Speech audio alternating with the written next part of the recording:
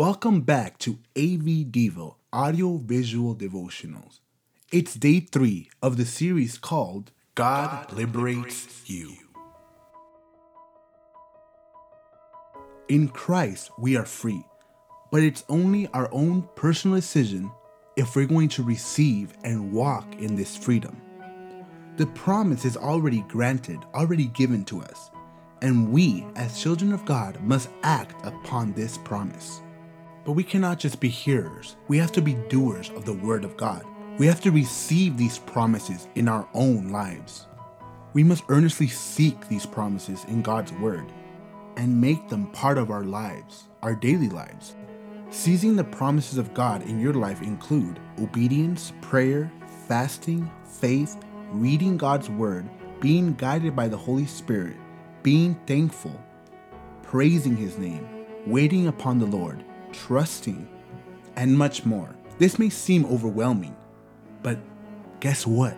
God does not leave us on our own. He is there always to give a helping hand. We just need to ask for it. We find that promise in Matthew 7:7. Ask, and it will be given to you. Seek, and you will find. Knock, and it will be open to you. This promise could simply be words on a page.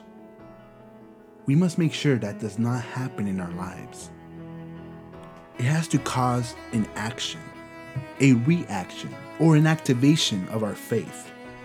For example, in Scripture, a promise was given to a widow of Zarephath that she was going to be liberated from hunger during the season of rainlessness.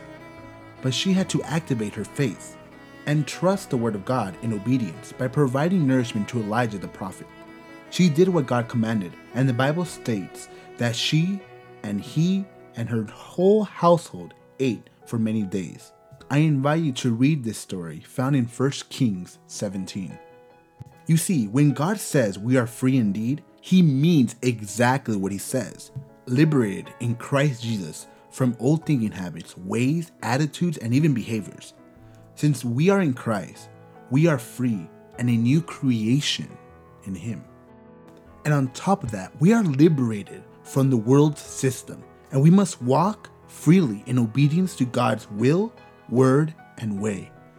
We are set apart, and our light of liberation should shine in this dark world so others may see the liberating power of God and experience this freedom in their own lives, giving glory to God.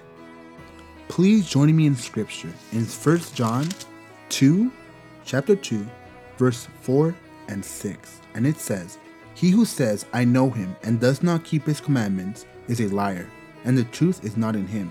But whoever keeps his word, truly the love of God is perfected in him. By this we know that we are in him. He who says he abides in him ought himself also to walk just as he walked." Let's check out 2 Corinthians 5:17. 2 Corinthians chapter 5, verse 17, and it says, "Therefore, if anyone is in Christ, he is a new creation. Old things have passed away. Behold, all things have become new." These promises and many more are in Scripture, waiting to be claimed by us. Let us keep these gems of Scripture in mind today and always, allowing them to activate our faith in obedience to God's Word. Dear Heavenly Father, thank you so much for your freedom. Thank you so much for the promises that we found in your Word. I ask that you help us apply it to our lives to activate our faith in obedience to your Word. Also, Lord, I want to thank you for changing our lives and making us a new creation in you. Help us be lights to this dark world. In Jesus' precious name we pray. Amen.